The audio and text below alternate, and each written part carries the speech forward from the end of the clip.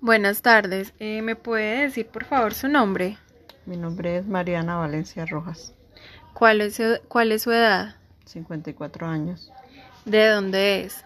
de San Andrés, Santander, Mariana, ¿a los cuántos años ingresó su vida educativa? a los 8 años, ¿Cuánto se demoraba de donde usted vivía a donde tenía que ir a estudiar? de media hora, 45 minutos, ¿Y cuál era su medio de transporte? no, caminando, Siempre, todos los días. siempre, siempre.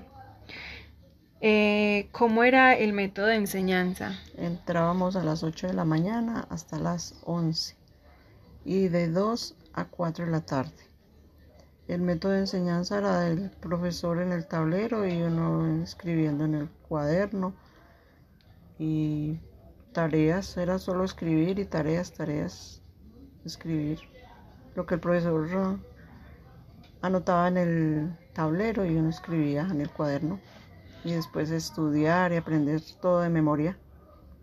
Y cuando tomaba la lección, si uno no sabía todo lo que estaba escrito en el cuaderno, lo castigaban de colocar las manos en el pupitre, pues se decía pupitre, y le golpeaban las manos con una vara, o si no, lo ponían de rodillas en un rincón con un ladrillo con las manos en alto toda la mañana o toda la tarde, sin descanso y sin derecho a algo. Y también los papás le daban autorización a los profesores para que le castigaran a uno si uno no rendía en el estudio.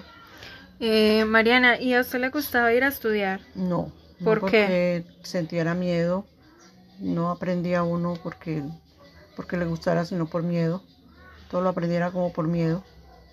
Bueno, Mariana, muchas gracias.